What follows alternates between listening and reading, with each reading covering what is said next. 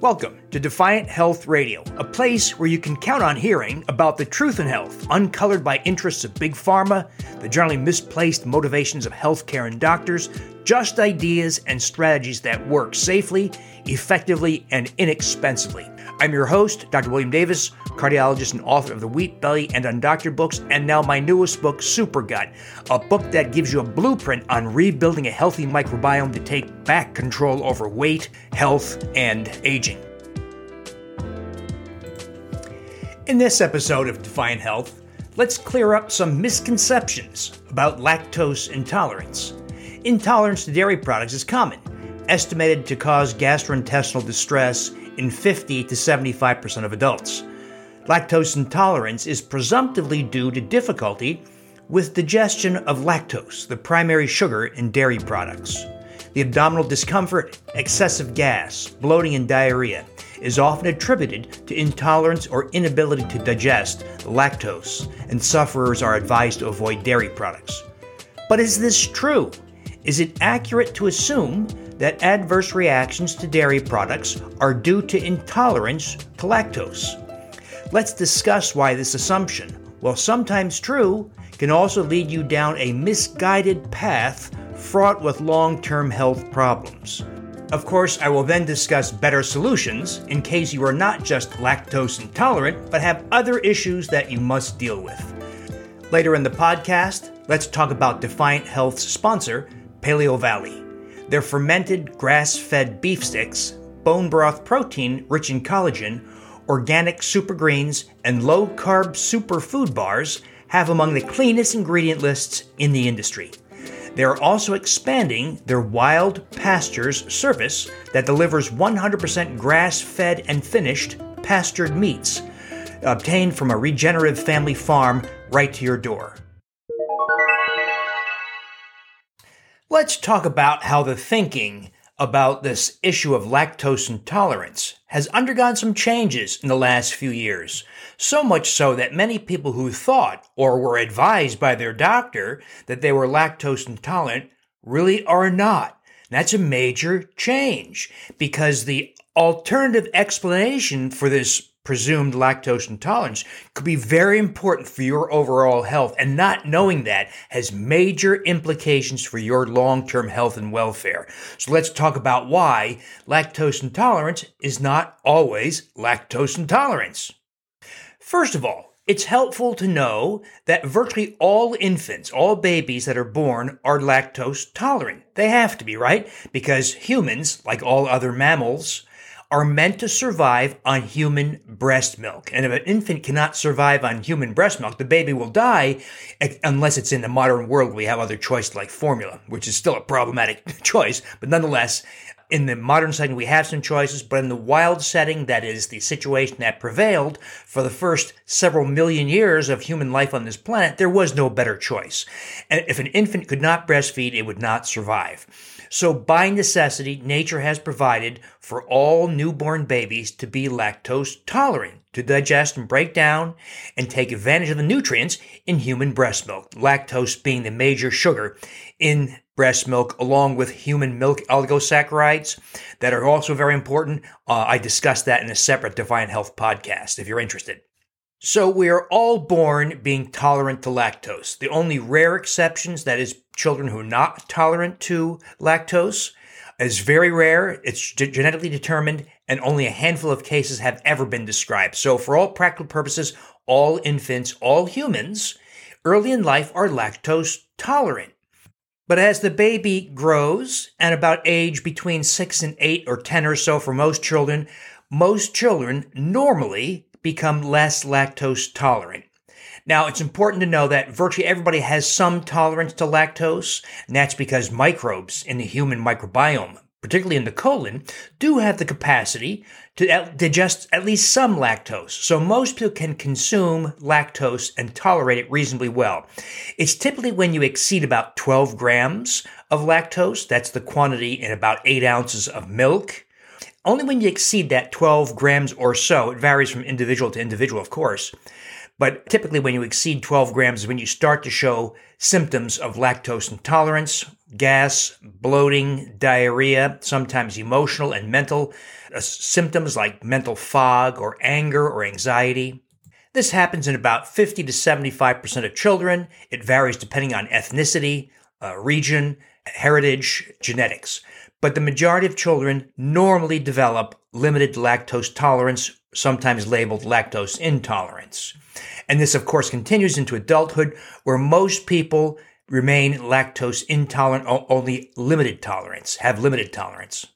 Now, there's great regional variation in the capacity to tolerate lactose. For instance, people of Northern European descent, especially people in Finland, Sweden, Norway, and Belgium, and Germany, most people in those locations, the majority retain the capacity to digest lactose, and lactose intolerant is uncommon. But then you have parts of South Africa, East Asia, and other parts of the world, and South America also, where the minority of people are lactose tolerant. And the difference is in people in Northern Europe have a long history of having domesticated ruminants, mostly cows and other creatures, for their breast milk. And so about 10,000 years ago, there's been enough time for some populations to develop a variant that allows them to consume lactose as adults and use the lactose for calories and nutrition. Most people lose it, but people of Northern European descent and some other variants will maintain the ability to digest lactose. So it varies from ethnic group to ethnic group and different countries. Now, the lactase enzyme that's meant to digest lactose, that is this enzyme that most people lose during childhood, this enzyme is meant to line the small intestine, mostly the jejunum. And so this enzyme starts to disappear as an older child. But it means that if lactose is undigested because of the absence of lactase, undigested lactose makes its way to the colon, where bacteria there can ferment it and can result in excessive gas, bloating, diarrhea, and other symptoms. So it's undigested lactose that presumptively gets to the colon, where it becomes fermented to gases and causes these symptoms. The Defiant Health podcast is sponsored by Paleo Valley, makers of delicious grass-fed beef sticks, healthy snack bars, and other products. We are very picky around here and insist that any product we consider has no junk ingredients like maltodextrin, carrageenan, carboxymethylcellulose, sucralose, and of course no added sugars. And all Paleo Valley products contain no gluten nor grains. In fact, I find Paleo Valley products among the cleanest of any in their category, and they're truly delicious. One of the habits I urge everyone to get into is to include a fermented food product at least once, if not several times per day, in their lifestyles. Unlike nearly all other beef sticks available, the Paleo Valley grass-fed beef sticks are all naturally fermented, meaning they contain probiotic bacterial species. And now, Paleo Valley is expanding their Wild Pastures program that provides 100% grass-fed, grass-finished pastured beef and pastured chicken and pork, raised without herbicides or pesticides and raised in the USA. And they've just added wild-caught seafood caught from the waters of Bristol Bay, Alaska. They're now offering a 20% lifetime discount on every order for a limited time. I'll post the web address in the Defiant Health show notes. Shipping for Paleo Valley products is free for orders of $75 or more. For more information or to order, go to paleovalley.com. That's PALEOVALLEY.com. Enter the coupon code DEFIANT, not case sensitive, for a 15% discount to Defiant Health listeners. The web address is also listed in the Defiant Health show notes that accompany this podcast. And be sure to take a look at their other products, such as their organic super greens, rich with phytonutrients, and their super food bars that come in dark chocolate chip, apple cinnamon, and lemon meringue. They're low carb, of course, with 8 grams net carbs per bar. Now, it's also important to distinguish lactose intolerance from milk protein allergy. Those are two different things, even though both come from exposure to dairy. So lactose intolerance is dominated by the gastrointestinal symptoms, that is, bloating, gas, diarrhea, and sometimes emotional effects. But milk allergy is accompanied by the same gastrointestinal symptoms, bloating, gas, diarrhea, but also accompanied by allergic reactions, such as a skin rash like hives, or itchy eyes and itchy nose and runny nose, or asthma, or eczema. So allergic phenomena that accompany gastrointestinal symptoms after exposure to dairy is more consistent with cow milk allergy. And the solutions, the ways to deal with that are different than dealing with lactose intolerance. So let's get back to lactose intolerance. Here's one of the problems with many of the studies that purported to document that people develop lactose intolerance. So what they do in many studies, they test hydrogen gas in the breath. Because when you have an undigested sugar or carbohydrate, such as lactose, bacteria can convert that sugar or carbohydrate to hydrogen gas. Now that's supposed to occur normally, in the normal situation, in the colon. So if lactose or any other sugar or fiber for that matter makes it to the colon 24 feet down from the mouth, and it produces hydrogen gas, that's normal.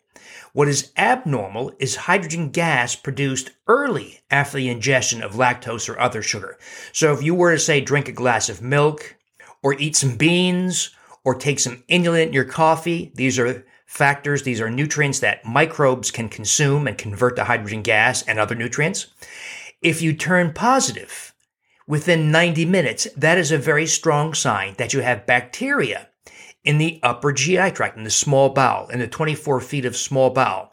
So in other words, if you consume something with lactose or any other sugar or fiber, and you produce hydrogen gas in the first 90 minutes after consumption, that is not lactose intolerance. It is due to SIBO, small intestinal bacterial overgrowth, signifying that microbes, unhealthy microbes, mostly stool or fecal species, are living in your small bowel and converting those sugars and carbohydrates to gas and measured as hydrogen gas in your breath. Unfortunately, many of the studies called this lactose intolerance, thinking that it was due to the lack of the lactase enzyme in the small bowel. But these people, many of these people in many of these studies, turned positive, hydrogen gas positive, at 30 minutes, or 45 minutes, or 60 minutes, or even 90 minutes. And that is SIBO. That is not lactose intolerance. Now, you can have both, by the way. You can have both SIBO and lactose intolerance. But in this case, where you turn positive before 90 minutes, that is virtually always SIBO. Yet, it was labeled as lactose intolerance, and in many studies. And many people who experience gas, bloating, diarrhea, and other symptoms like that upon consuming dairy don't recognize that any reaction within the first 90 minutes is not lactose intolerance. It's SIBO. Now, that's a very, very important distinction to make. Because if you were led to believe that you had lactose intolerance, or your doctor told you had lactose intolerance because you reacted negatively to dairy products, but you really had SIBO, well, that means you're not addressing SIBO, and that has very serious long-term consequences. So recall, those of you who are not yet familiar with SIBO, this is a situation where something has disrupted your intestinal microbiome, the microbes in your colon, typically antibiotics, but other things too, like emulsifying agents in ice cream and salad dressing, or synthetic sweeteners like aspartame and sucralose, chlorinated drinking water, stomach acid blocking drugs, anti-inflammatory drugs like ibuprofen and naproxen, on and on and on. Numerous drugs and other factors disrupt the human microbiome. And in many instances, these disruptive factors cause loss of important species that in turn allow unhealthy, mostly fecal microbes to proliferate. This means that species like E. coli and Klebsiella and Citrobacter and Pseudomonas proliferate. But then they also can ascend into the 24 feet of small bowel, which is a remarkable thing when you think about it. Microbes climbing up 3 times the height of your ceiling of the room you're sitting in. So 24 feet of microbes, trillions of microbes. Microbes don't live for years, they live for hours. And so trillions of microbes turning over rapidly due to their short lives. When they die, much of the debris, mostly deriving from their cell walls, enters the bloodstream. And that's the process of endotoxemia, because what's being released into the bloodstream is endotoxin from the cell walls. So there's a flood of endotoxin into the bloodstream. and that has effects body-wide. So SIBO, 30 feet of microbes, exporting their endotoxin to other parts of the body, and this now explains why microbes in the GI tract can be experienced as a skin rash, like rosacea or psoriasis or eczema, or as a brain effect, like depression or seizures, or Parkinson's disease or Alzheimer's dementia, or as painful joints and muscle, as in fibromyalgia or rheumatoid arthritis or polymyalgia rheumatica, or as a metabolic condition with increased insulin resistance and increased blood sugar and blood pressure, as in hypertension, type 2 diabetes, insulin resistance, and weight gain and obesity. In other words, if you thought your adverse reaction to dairy was lactose intolerant and the only step you took was to reduce or eliminate dairy products, but you really had SIBO, do you appreciate just what a big deal this could be? That you could develop something like diverticular disease, or Parkinson's disease, or type 2 diabetes, or substantial weight gain, or even colon cancer, because you failed to address the massive disruption of the microbiome in your GI tract. So don't assume you have lactose intolerance just because you are intolerant to dairy products, but think about if you have an adverse reaction to dairy within the first 90 minutes of consumption, that is more than likely SIBO, and deal with that as SIBO. And by the way, once you correct SIBO, many people, not everybody, but many people become lactose tolerant. And that's because microbes in the small bowel disrupt the digestive process, and that was being experienced, what you thought was lactose intolerance. Now, if you don't know what I mean by Explore SIBO, I've got other episodes in my Defiant Health podcast talking at greater length about SIBO. There's also plenty of talk about SIBO in my blog, the drdavisinfinitehealth.com blog. Also, lots of conversations in my book, Super Gut, that shows you how to identify SIBO, how you can validate whether it's present or not, using devices like the AIR device to measure hydrogen gas, and then what you can do about it. There is a lot of things you can do about it, and by the way, you don't have to consult the doctor to manage this. There are tools you can use on your own safely and effectively. Now, if you learned something from this Defiant Health podcast, I encourage you to subscribe through your favorite podcast directory, post a review, post a comment, and tell your friends. Because what we're trying to do here is empower people in their own health to be as free of the healthcare system as possible. Thanks for listening.